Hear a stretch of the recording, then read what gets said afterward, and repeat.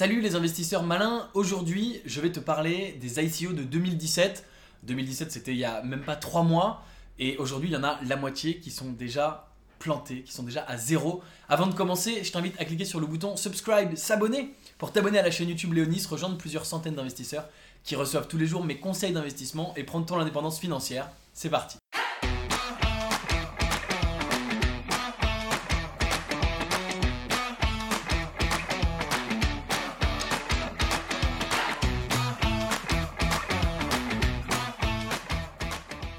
Ne rate pas cette opportunité, je fais gagner mon cours e-learning sur l'investissement complet qui s'appelle « Je réussis mon premier investissement en startup », une idée d'une startup où investir aujourd'hui et 1 an d'accès à mon groupe privé sur l'investissement Léonis où je partage mes meilleures pratiques sur l'investissement.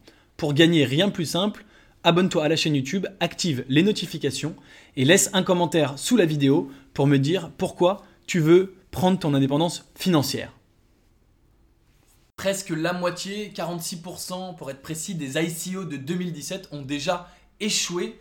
Échoué, qu'est-ce que ça veut dire? C'est même pas des ICO qui ont perdu de la valeur, c'est des ICO qui n'existent plus. La boîte a mis la clé sous la porte, le token ne vaut plus rien. Et évidemment, si l'ICO a échoué et que le token ne vaut plus rien, les investisseurs, qui ne sont pas des investisseurs très malins, ont perdu l'intégralité de leur investissement. Alors pourquoi je te dis ça? Premièrement, c'est un chiffre quand même assez surprenant, je ne l'invente pas, il est tiré d'une étude très précise, je te mets le lien dans la description juste en dessous. C'est assez alarmant et je voudrais en tirer quelques conclusions avec toi. La première, c'est bien sûr de faire très attention lorsque tu participes à une ICO, que ce ne soit pas une arnaque, parce que bien sûr, sur ces 46% d'ICO qui ont échoué, il y en a beaucoup où en fait on pouvait se douter vraiment dès le départ que c'était un projet assez douteux, que c'était potentiellement une arnaque. Donc évidemment l'investisseur malin, avant d'investir, il fait ses recherches et si ça a l'air d'être une arnaque, si ça a l'air trop beau pour être vrai, si ça a l'air de promettre des gains complètement démesurés, etc. Eh bien, bien sûr, l'investisseur malin n'investit pas puisqu'on repère l'arnaque. Donc il y en a beaucoup, c'était assez évident à repérer et c'est un petit peu dommage que des gens se soient laissés avoir, entre guillemets, mais c'est de leur faute, ils avaient qu'à mieux faire leurs recherches. Et donc ça veut dire que pour un investisseur qui fait un petit peu attention, il y a un nombre les risques sont un petit peu diminués. Cela dit, c'était pas toutes des arnaques et donc il y a d'autres enseignements au-delà du fait de faire attention que je voudrais te communiquer, que je voudrais en tirer.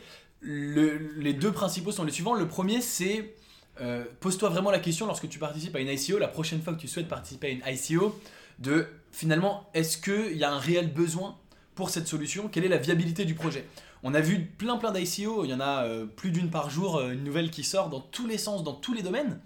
Et la vraie question qu'il faut se poser, c'est mais est-ce que ça répond véritablement à un besoin? Est-ce qu'on a vraiment besoin de ce truc? Ou est-ce que simplement j'investis parce qu'il y a écrit ICO, il y a écrit crypto-monnaie et j'ai trop peur de rater l'opportunité, toujours cette fameuse FOMO, Fear of Missing Out.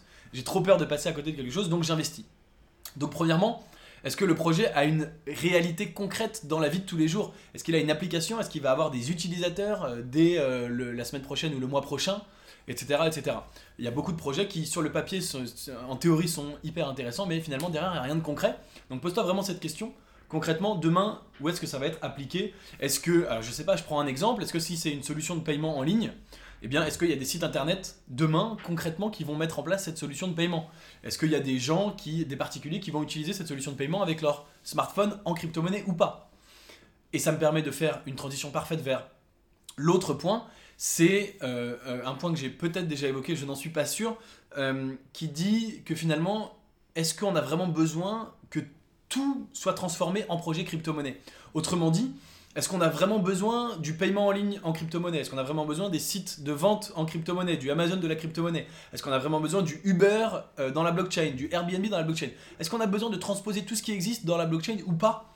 Et moi je pense que la réponse est non, on n'a pas besoin de transposer tout ce qui existe dans la blockchain. Aujourd'hui, si on prend l'exemple d'Airbnb, on pourrait prendre Uber, mais Uber c'est un petit peu plus...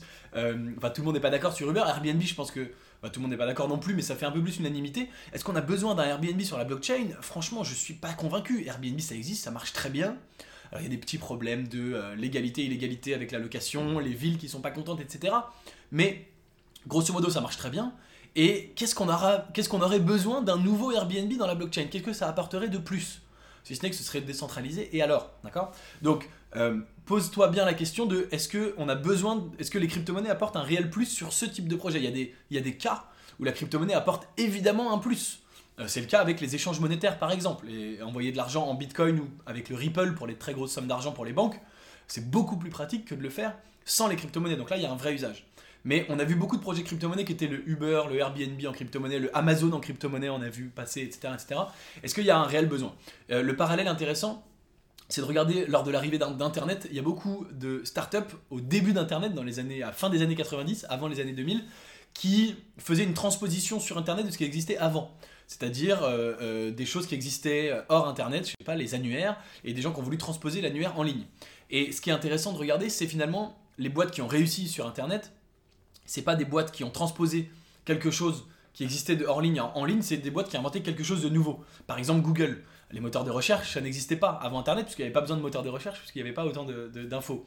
Facebook, tu pourrais me dire c'est un annuaire, mais ça n'existait pas quelque chose où tu pouvais te connecter, voir l'activité des gens en ligne, etc., etc. Donc toutes ces boîtes n'existaient pas avant, ou PayPal. PayPal, ça n'existait pas d'envoyer de l'argent par email avant Internet ou d'envoyer de l'argent par courrier. On n'envoyait pas de l'argent par courrier. Ils ont vraiment inventé un nouvel usage. Ça, c'est des boîtes du début de l'époque d'Internet qui ont eu du succès et qui n'étaient pas des transpositions, mais qui étaient des nouveaux usages propres à Internet. Donc, fin du parallèle pour t'expliquer que moi, je regarde surtout des nouveaux usages sur les crypto-monnaies, pas forcément une transposition de ce qu'on avait avant avec Internet dans les crypto-monnaies. Donc pose-toi bien cette question à nouveau, est-ce que ça vaut vraiment le coup d'avoir le Uber, le Airbnb, le machin en crypto-monnaie, ou est-ce que ce serait pas plutôt quelque chose de fondamentalement nouveau?